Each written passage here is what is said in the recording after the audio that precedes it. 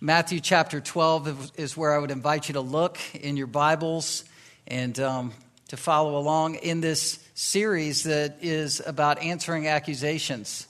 I think it's an important topic these days. The accusations are going to keep flying. They flew at Jesus. Jesus, the perfect man that ever walked this earth, fully God, took on humanity, full humanity. He's as smart as any man ever was on this earth. He was probably as strong as any man has ever been because his body was not touched with sin.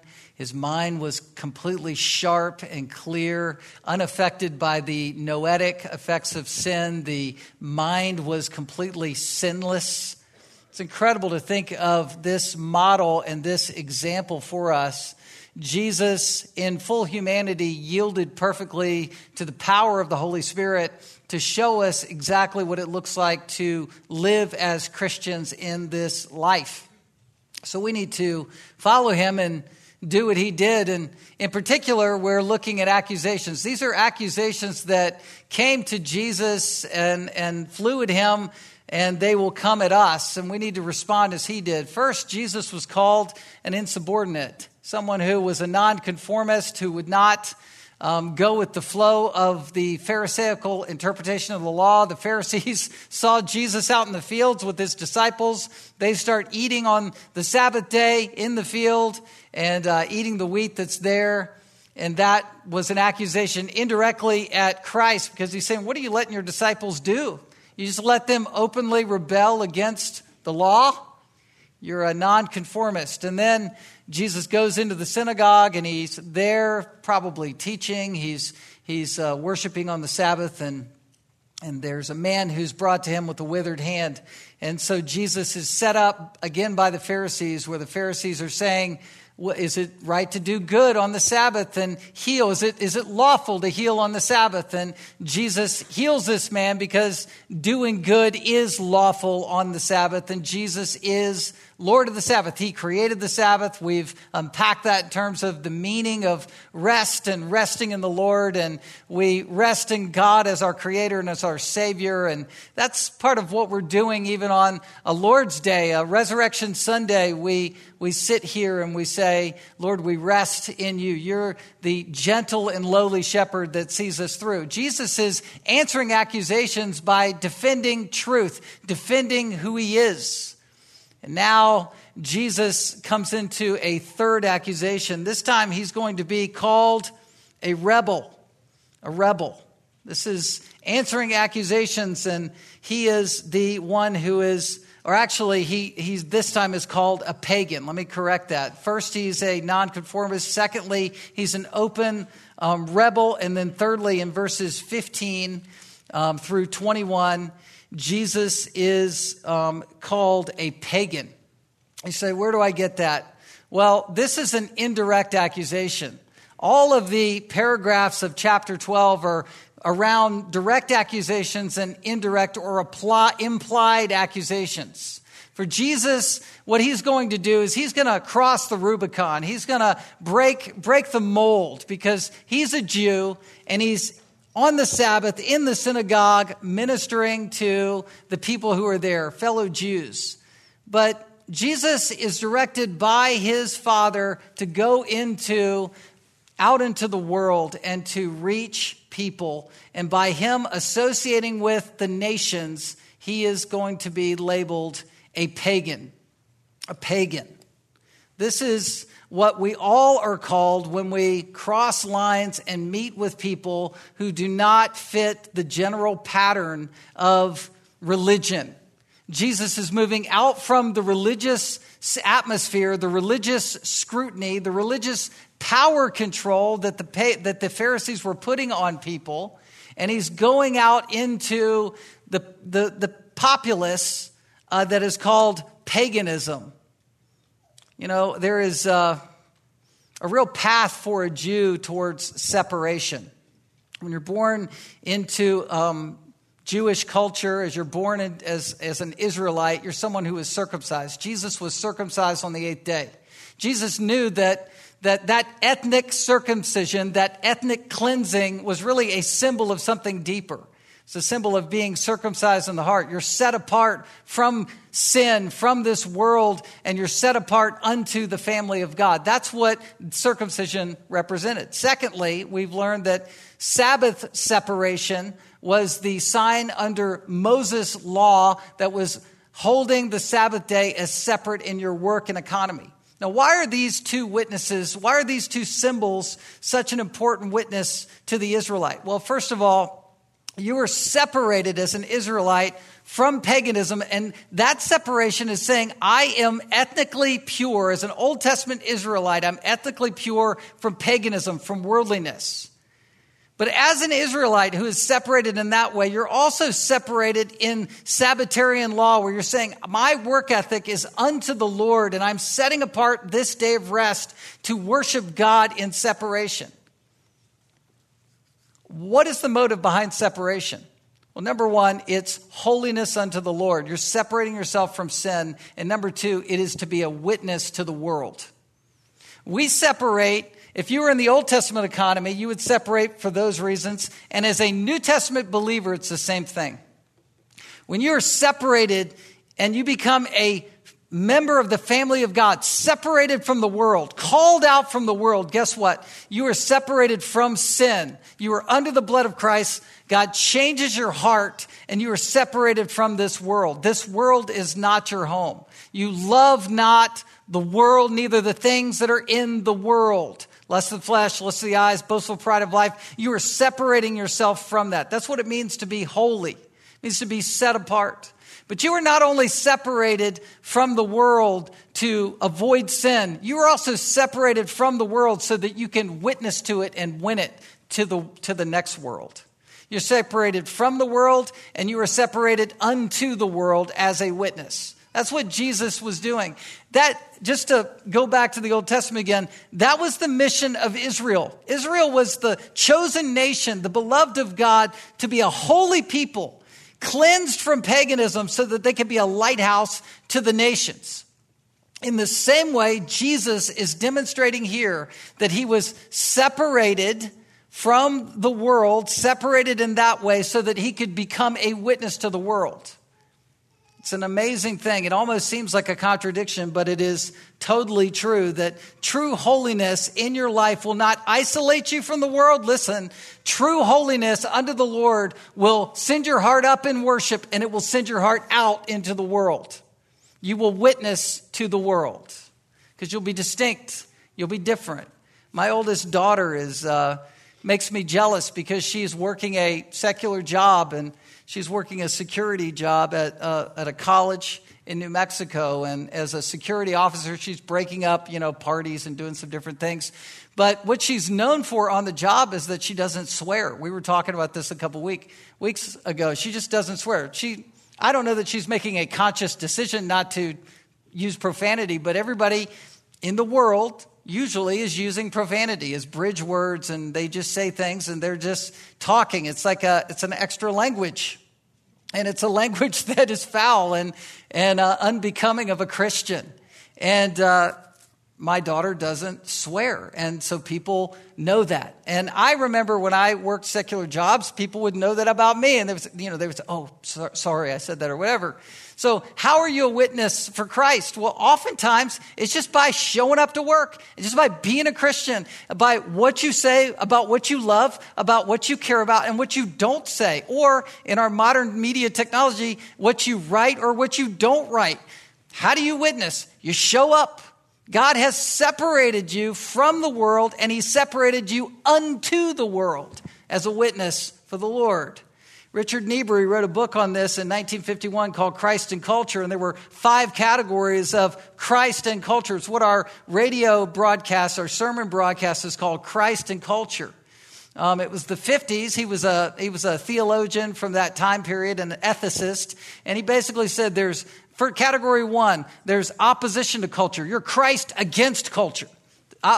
Category 2, agreement between Christ and culture. So you're kind of putting it together. Category 3, a combination that incorporates both views and you're Christ above culture. Or category 4, a synthetic type where Christ is the fulfillment of the ongoing tension of Christ and culture paradox. It's a paradox. We can't figure it out. And then number 5, and this is the most popular one even today, a conversionist converter of culture. Christ, the transformer of culture. This is the save the city theology. We need to love our city and save it and transform it and reform it. It's a little bit like the Make America Great Again mindset, but put through a religious lens. We're trying to reform things to the way it used to be. Well, guess what? That's a sad goal for the Christian believer because we're here in this world, and this is not a Bible verse, but we're in the world, but we're not of the world, right? We come to church because it's an embassy of another homeland, right? We're going to heaven, and we love heaven. And the church is defined as heaven on earth. You know, listening to songs or singing worship songs or talking in Christian conversations, caring about each other. All of that is a foretaste of heaven. We're not meant to change the world here in kind of a reconstructionist theology. We're not trying to create Christian governments and Christian centers.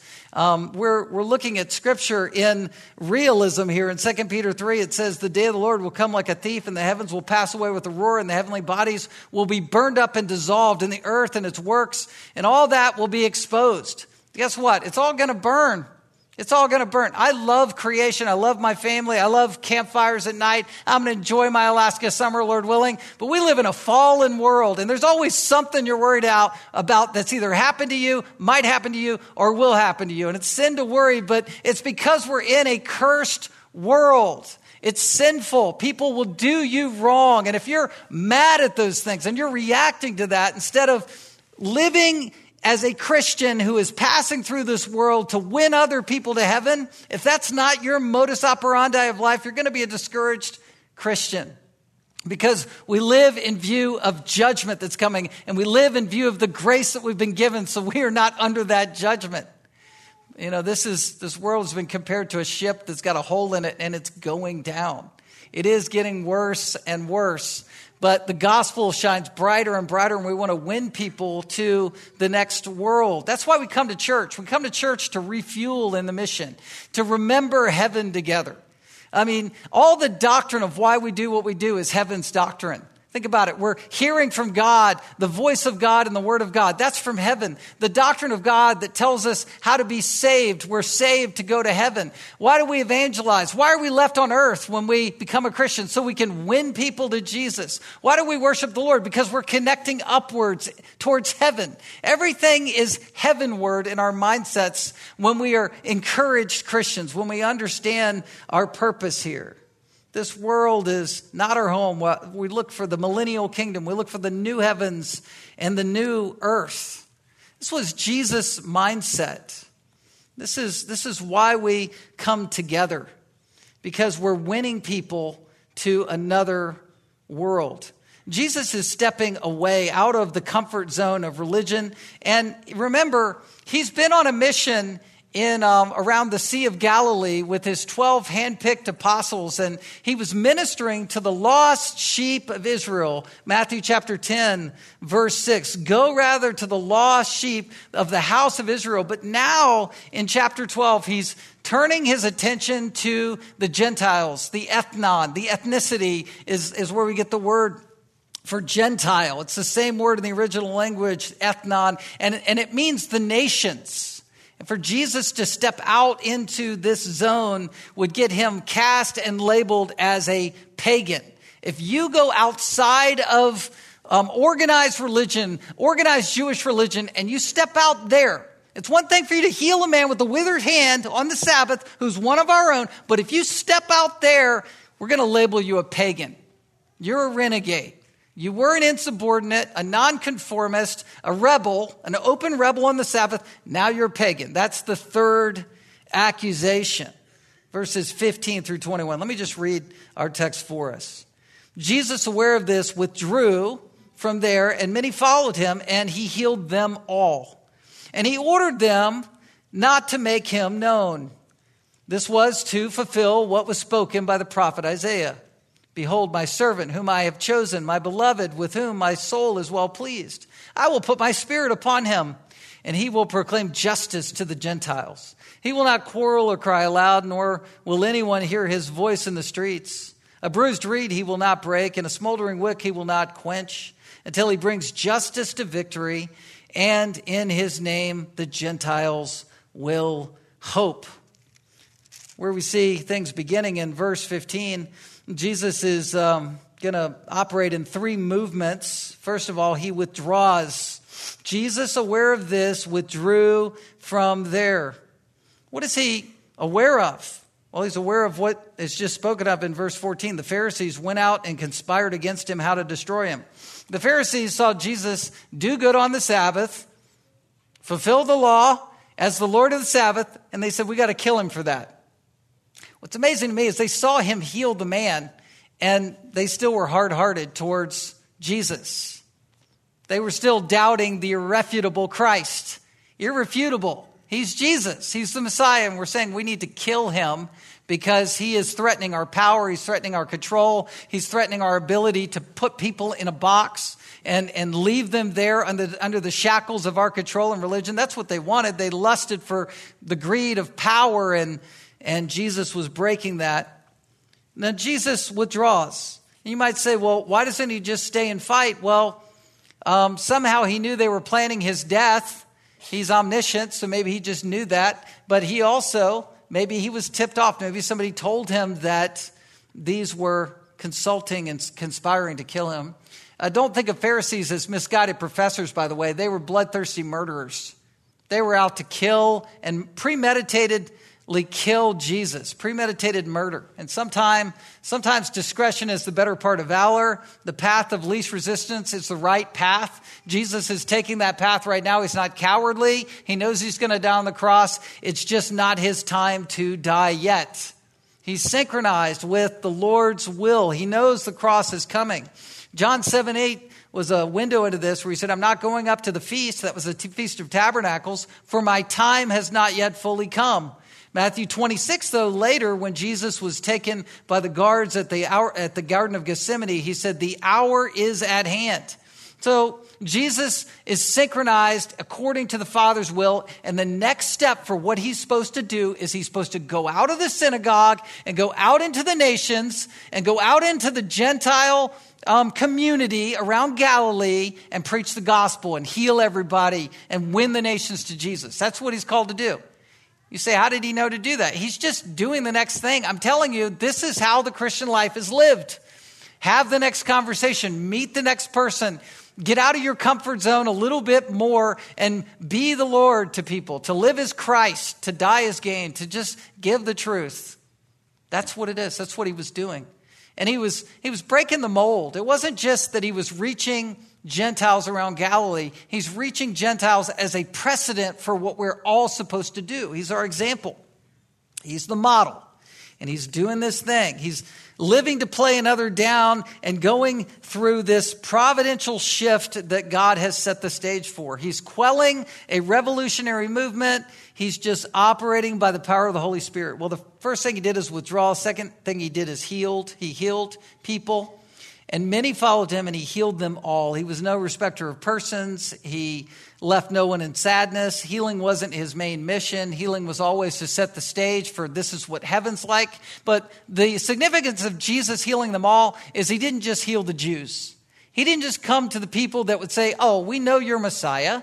We've read these messianic psalms. We read Micah 5:2 that you were supposed to be born in Bethlehem. We've read Hosea 11 that says out of Egypt the Messiah shall come. And that's exactly what Jesus did. Oh, we've read Psalm 22. We're seeing the foreshadowings of the cross in these messianic psalms. We know that you're going to be butchered on a cross. We know that we will look on the one for whom was pierced, as Zechariah the prophet said. So this is you. The Jews completely miss it. And Jesus is turning his attention to the Gentiles, and he's saying, let me introduce you to who I am. You don't have the Bible, you don't have the Old Testament, you have no idea who I am, but you are in need, and I will heal you, and I will give you the gospel so that you can enter the kingdom. That's what he's doing. He's putting heaven on display with the message of saving grace. Thirdly, what does he do with those converts and those people he's healed? Well, he orders them. So he withdraws, he heals, and then he gives an order. He orders them not to say anything about what he's doing and order them not to make him known. That's what verse 16 says. Why does he do that? This is called the messianic secret in theological discussion. He says, keep a lid on it. Don't go tell. Well, aren't we supposed to go and tell? Isn't that the gospel, we go and tell? Don't we want everybody to know about Jesus? Well, we do, but we also want to be protective against hardening people's hearts. Hearts are deceitful and desperately wicked. When you force feed truth down somebody's throat when they don't want to hear it, that's not a good thing. That's a bad thing. More is not always better. You got to give a timely word to people. You want people to be open as you speak to them. Some of the most godly witnessing you can do is to not say a word at all. Think about 1 Peter chapter 3, verses 1 and following. A woman, and this is for you Mother's Day mothers, this is the womanhood moment, but a woman who's an unbeliever in the home, or a believer in the home with an unbelieving spouse, is to win that husband without a word. In other words, you don't cram the gospel down their faces. You don't leave Bible verses in the freezer when they're looking for, something or here and there. You don't do that. I'm not saying exactly how you witness and how you say things or don't, but you navigate it with carefulness and with humility of mind and with a submissive spirit, never violating your own conscience in terms of the word of God, but where you can submit to your husband who does not yet know the Lord. That gives an aroma of Christ in the room, and you're Sarah to that person who is misguided, and you're trying to win them to Christ, and they will see your godly demeanor and perhaps turn to the Lord. That's the most powerful way you can witness in a home with an unbeliever. I'll never forget being on a construction crew, and I was working in the hot summer sun somewhere in Hampton, Virginia. And the crew boss was like, this guy who was big and burly and intimidating, and he spit nails and, did all kinds of things, hung from rafters and would intimidate us. And he was scary, but I'll never forget at lunch break, sometimes when he would have his own sort of depressed moment, he would bemoan the fact that his wife, who was a black belt in karate, but he would bemoan the fact that she was this new believer and was a Christian.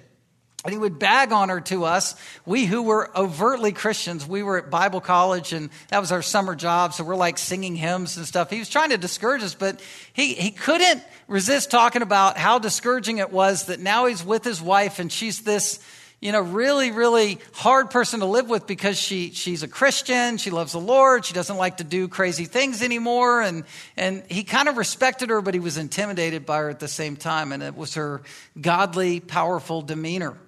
It's interesting. Well, compassion is moving Jesus out into a zone that would be scandalous for the Jews to watch. And Jesus is saying, look, with this scandal, let's be careful with how we wield the word of God. He ordered them to not say anything about it. He's moving in gentleness. He's moving in humility. We can harden up people so quickly. We can harden up our teenagers by force feeding them truth, by dragging them to church, by making them do every church program. You don't want to harden a heart so that when they're 18, they leave and say, oh, this is who I really am.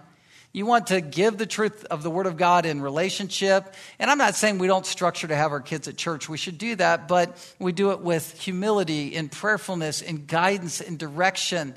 And you're bringing your kids up in the nurture and the admonition of the Lord. You're feeding them the truth. You're living it in front of them. That's how you win kids to Christ. But if you force feed the sharp two-edged sword, it will cut them in a way that you don't want them to be cut. Because the word is always returning, not returning void. It's always powerfully bringing people to a crossroads. Every time you speak the truth, someone on the other end of the hearing of the truth of the word of God is making a decision. They are recoiling and hardening, or they are believing. That's always happening with the word of God. So we have to be careful as we wield it. I think a week ago, I think it was a week ago, I it was like one of the second or third times that I've ever used a chainsaw. You saw some of my trees that have been felled in my yard and stuff. Some servants in the church have been behind that, and it's been great. But this one guy came over. Everybody's my best friend now, right? They want to come over with their chainsaw and take some of the wood, and I'm glad for that. But I just haven't used a chainsaw a whole lot. And so I used it, and I'm grinding up, and I'm going through trees. But I'm terrified at the same time. You got to keep your arms out, know where your legs are, have escape routes for your legs, and hitting branches, and not getting frustrated because it could bite and jump and all that stuff. Is anybody tracking with me? Am I just up here in my own zone? I was having a blast. I really like to do stuff once I'm doing it. But the word is like that. We have to be careful. Even reading it in your own heart. Read it devotionally. Read it and believe it. Say it and believe it. Give it carefully because you want hearts to be open, because otherwise it can cut people in a way that would do them detriment. That's why in Matthew 13, Jesus starts teaching in parables. It's a judgment on people who are rejecting, but it's also a grace to people who are rejecting because he's not force feeding. He's giving a story. He's teaching in a way where people can get their heads around it or reject it in a softer way at that point. That's what parabolic ministry is for. So Jesus is doing these three things. Why is he doing that? Why did he withdraw? Why did he heal everyone? And why did he order people in this way to not expose him? Well, it's because his main motive, verse 17, was to fulfill what was spoken by the prophet Isaiah. Now, fulfillment is an amazing thing. Jesus is actually down to the very precise, elegant beauty of this, fulfilling Old Testament scripture and prophecies. And I mentioned a couple of them, the Micah 5:2, Hosea 11, Psalm 22, Psalm 2, Isaiah 53. Zechariah, I think it's chapter 13 or 14. There are amazing texts in Scripture that are very precisely fulfilled by Jesus. And Jesus, by him just following after what God the Father wanted him to do by the power of the Holy Spirit, would find himself fulfilling these truths. But Jesus also, and I want to add this, he's also deliberately deciding to fulfill these truths. And that's why he went to the nations. He knew what he was doing. He knew he was walking in the path of Isaiah chapter 42. He knew it was time, and he is fulfilling it. He fulfilled what was spoken by the prophet Isaiah. Isaiah 42 is where this reference is taken one. Isaiah 61 also alludes to it. But these are fulfillments that Jesus is doing to prove who he was. It's proving that he is Messiah. And proving, and let me say this to make it more specific, proving that his course of action that he was taking right now that was very iconoclastic or mold breaking was the right course of action. And he's proving that with Isaiah 42. He's proving that with something that's hundreds of years BC, like 600 or 700 years BC. This is exactly what Jesus is supposed to do. I'm taking my cues from the prophet Isaiah to reach the nations. That's exactly what Messiah is supposed to do. That's what he's doing. And he's saying, let me prove this with a few markers. The first one is a strong identification. Verse 18, behold, my servant whom I have chosen, my beloved with whom my soul is well pleased. I will put my spirit upon him, and he will, here's his course of action, proclaim justice to the Gentiles. Now, originally when this was written, it was written before Babylonian captivity, but it was foreshadowing that. A couple chapters later, it's going to talk about King Cyrus, who was the second king after Darius. You remember the Daniel, Shadrach, Meshach, and Abednego are taken in Babylonian captivity.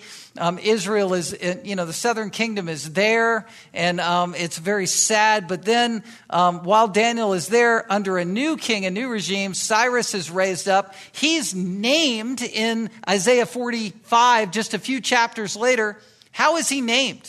Well, because God ordained, he inspired the scripture. A lot of liberals will say, well, it's two authors and somebody retrofitted something. That's all garbage. It's that the Holy Spirit wrote it, and so the Holy Spirit knew Cyrus's name.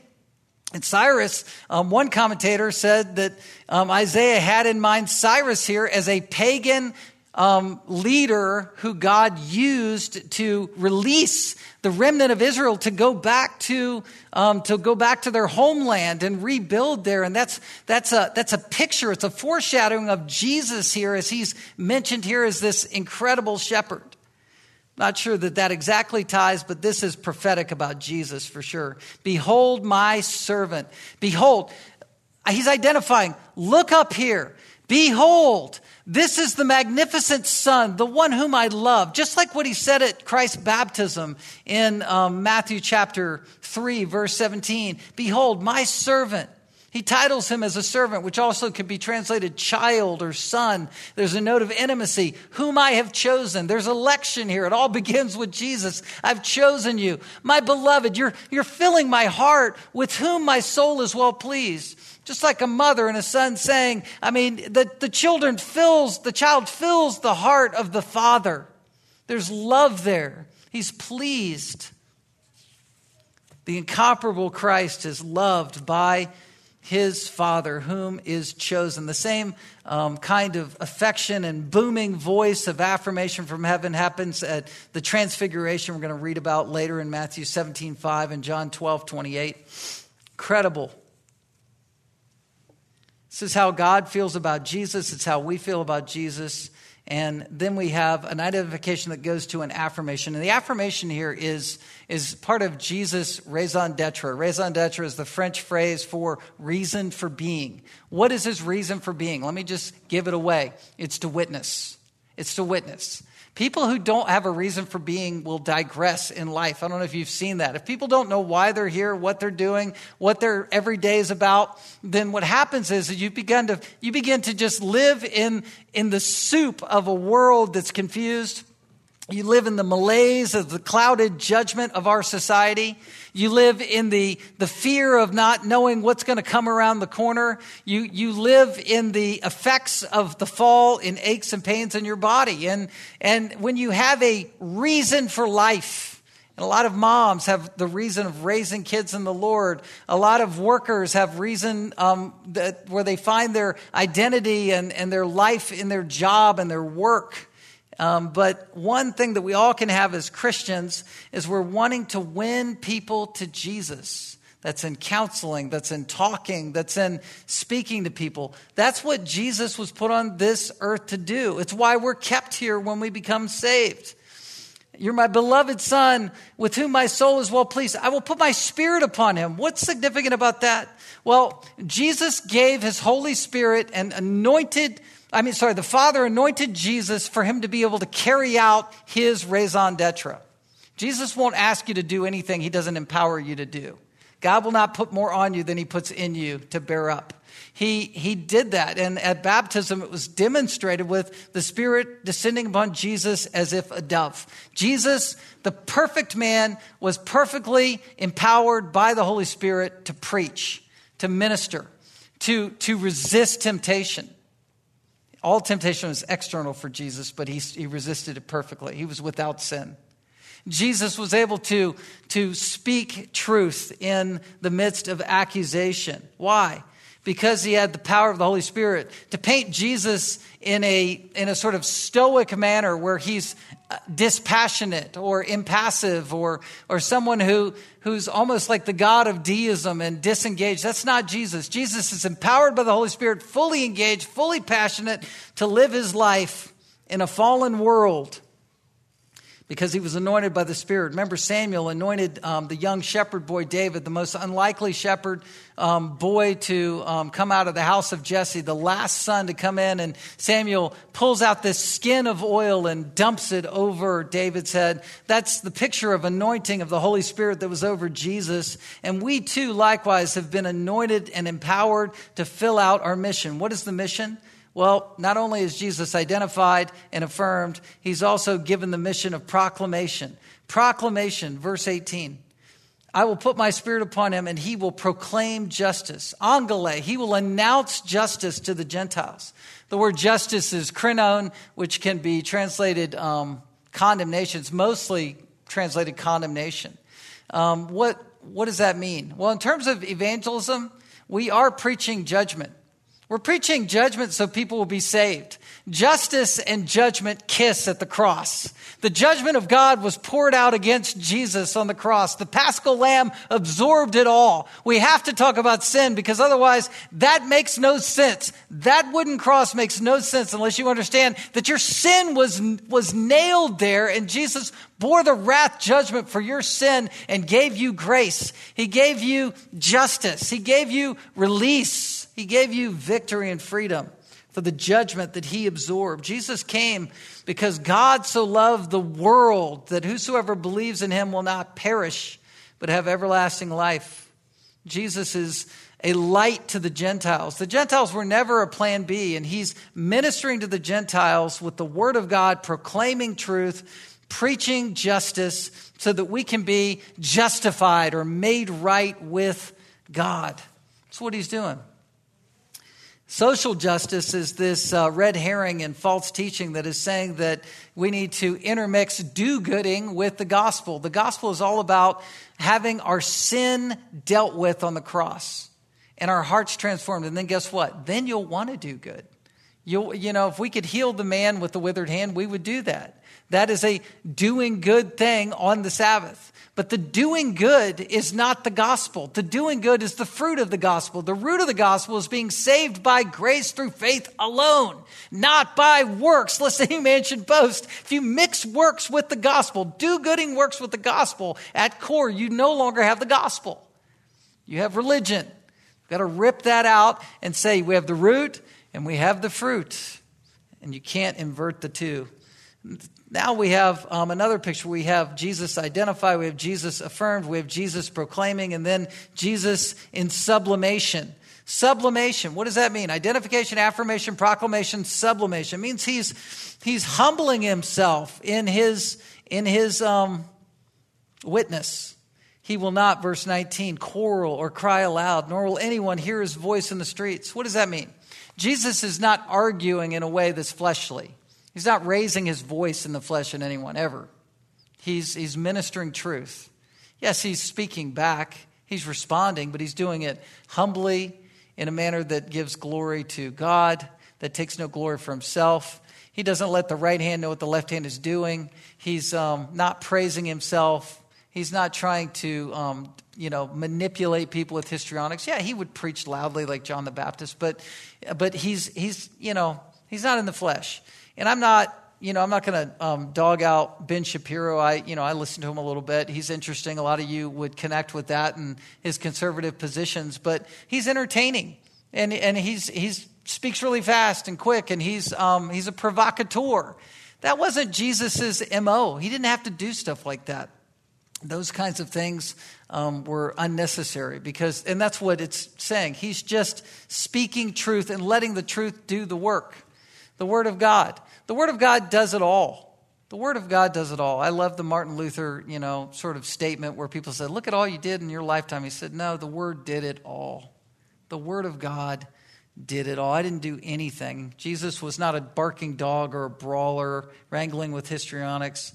He just spoke the truth. And we can't open anyone's eyes or unclog anyone's spiritual deafness. We can just trust the truth. And then lastly, so you got identification, affirmation, proclamation, sublimation. This is all Jesus. This is all lining up with who Jesus is. And finally, we have next validation. Validation. This is where verse 20 says, a bruised reed he will not break, and a smoldering wick he will not quench. Let's stop there. The most unlikely people come to faith in Christ. I mean, Jesus in the synagogue, when he was dealing with the Pharisees as bruised reeds, he didn't break them. He withdrew. Think about that. With the nominally religious people, he wasn't breaking them apart. But he for sure was going to the Gentiles now who their lives were bruised. A bruised reed was what they would make flutes out of. And reeds are what they would make flutes out of. There were a dime a dozen. If there was a bruised reed, they would just snap it and break it. That was, just discard it. Like a straw that's, you ever open a straw, and I know we don't use straws anymore, right? No, anyway, you open a plastic straw and it's cracked, and you try to use it and you just throw it away. Well, Jesus minister to people who were bruised. He did not throw people away. A smoldering wick or a damaged flax that you would put in a lamp that would make not a good light or an acrid smell or something like that. He didn't discard. Kept things going. He reached out to people who were smoldering and would not snuff them out. I was thinking about, we have a contaminated light in our hallway in our house. We have a lot of different little lights and light switches. As a dad, I'm always cutting lights off, because I got a lot of kids in the house. Well, one of our lights is corrupted right now. It's in our bathroom, and if you push it too hard or too soft, it flickers like this. And, one of our kids, horse playing, broke that little switch. It can easily be fixed, but I'm way too lazy to get it done. Anyway, so I just deal with it. And there it is. It just flickers and stuff. You kind of have to manipulate it. But, what I do instead of getting frustrated by a light doing that is I just love my child. I go, I love my children. If there's little nicks in the walls or, damaged, sheetrock or things that you see, instead of stressing out over that, you say, I love my kids. I'm glad I have so much life in here to do damage to my house. And Jesus loves us like that. He loves us. And his evangelistic heart was to reach out to people who were hurting. You say, why didn't the Jews believe? They had the Old Testament. They had Jesus compassionately reaching out. He was the Paschal Lamb. They knew they needed to be saved. But even with all that they had going for them, they were self-righteous. They were stubborn. They were legalistic. They were hard-hearted. They were critical. They were judgmental. They were opportunistic with Jesus' miracles. And ultimately, they were murderous in their heart. They should have believed and they didn't. Why should the Gentiles... Why shouldn't the Gentiles believe? They shouldn't have believed because they had no knowledge of the Old Testament. They didn't know they needed a Messiah. They had no knowledge of sin. They didn't know any of these things. They didn't have religion in their background. They worshiped other gods. They lived in paganistic pleasure seeking. That was the Gentiles' life. But why did the Gentiles come to faith in Christ? Because they knew that they were a bruised reed that Jesus didn't break. That's why. You reach out to someone with no religious background who has nothing, and you give them Jesus, and suddenly they go, I had no idea that I was a sinner, but I see that I'm a sinner, and I had no idea how great Jesus is to save me from my sin, but now I love Jesus. That's what Jesus was doing. You show people Jesus. A life that's been made into a bruised reed is a life that's more open to Jesus. Life that's been made into a smoldering wick that Jesus won't quench is open to Jesus. People brought to the brink, to breaking points, to desperation. They need saving grace. They're sort of breathing their last gasp of air, and Jesus comes along and he turns the flame back up instead of extinguishing it. People that never knew they needed Jesus suddenly see that they need Jesus, and then they give their life to Jesus. Finally, vindication. What does this look like? The last sort of way that Jesus fulfilled this passage, he brings justice to victory, and in his name the Gentiles will hope. The word bring here is a dramatic word. I have to just bring it up. It's one of my favorite Greek words. It's ekbalo. I like word picture words. Ek means out of, like out or away, and balo is where we get the word ball, and it's the idea of throwing. You're throwing something away. Ekbalo, bringing. It's just dramatic language. It's like the same word that's used when Jesus cast a demon out. He's throwing the demon out, ekballistically. Ekbalo. So when you're saved, it's dramatic. When you're saved and you're a Gentile who had no concept of Christ, and he's the one who's bringing justice to bear in your life, giving you victory. It's like throwing off the old ragged garment of your old life and putting on the Lord Jesus Christ. He did this for the nations. And I can't resist. Just, it's because we had special music today and the flowers and all that. But just go to Isaiah 42. I'm just kidding. I'm glad we did all that. But we're nearly at noon, but sometimes you just got to go with it. Look at Isaiah 42, verse 4. This is after all the quotation of verses 1 to 3, and then you get to 4. He will not grow faint or be discouraged till he's established justice in the earth, and the coastlands wait for the Lord. Look at this. Thus God the Lord, who created the heavens and stretched them out and spread out the earth and what comes from it, who gives breath to the people on it and the spirit to those who walk in it. I am the Lord. I've called you in righteousness. I will take you by the hand and keep you. I will give you as a covenant for the people, a light to the nations, to open the eyes that are blind, to bring the prisoners from the dungeon and from the prison of those who sit in the darkness. I am the Lord. That is my name. I give my glory. I give to no other, nor praise to carved idols. For the former things have come to pass, the new things I declare, before they spring forth, I tell you of them. Why do I bring that up? That's conversion. That's conversion. You say, what does it mean to be saved? Just read that, and if that resonates with what God's done for you, you are most likely a born-again Christian. The lights have come on. He reached you as a Gentile pagan, and he came in, and that was his raison d'etre. That was what he came to do. Do you want to be part of this mission? Do you want to witness to people? Then go to work with this mindset and show up with this mindset.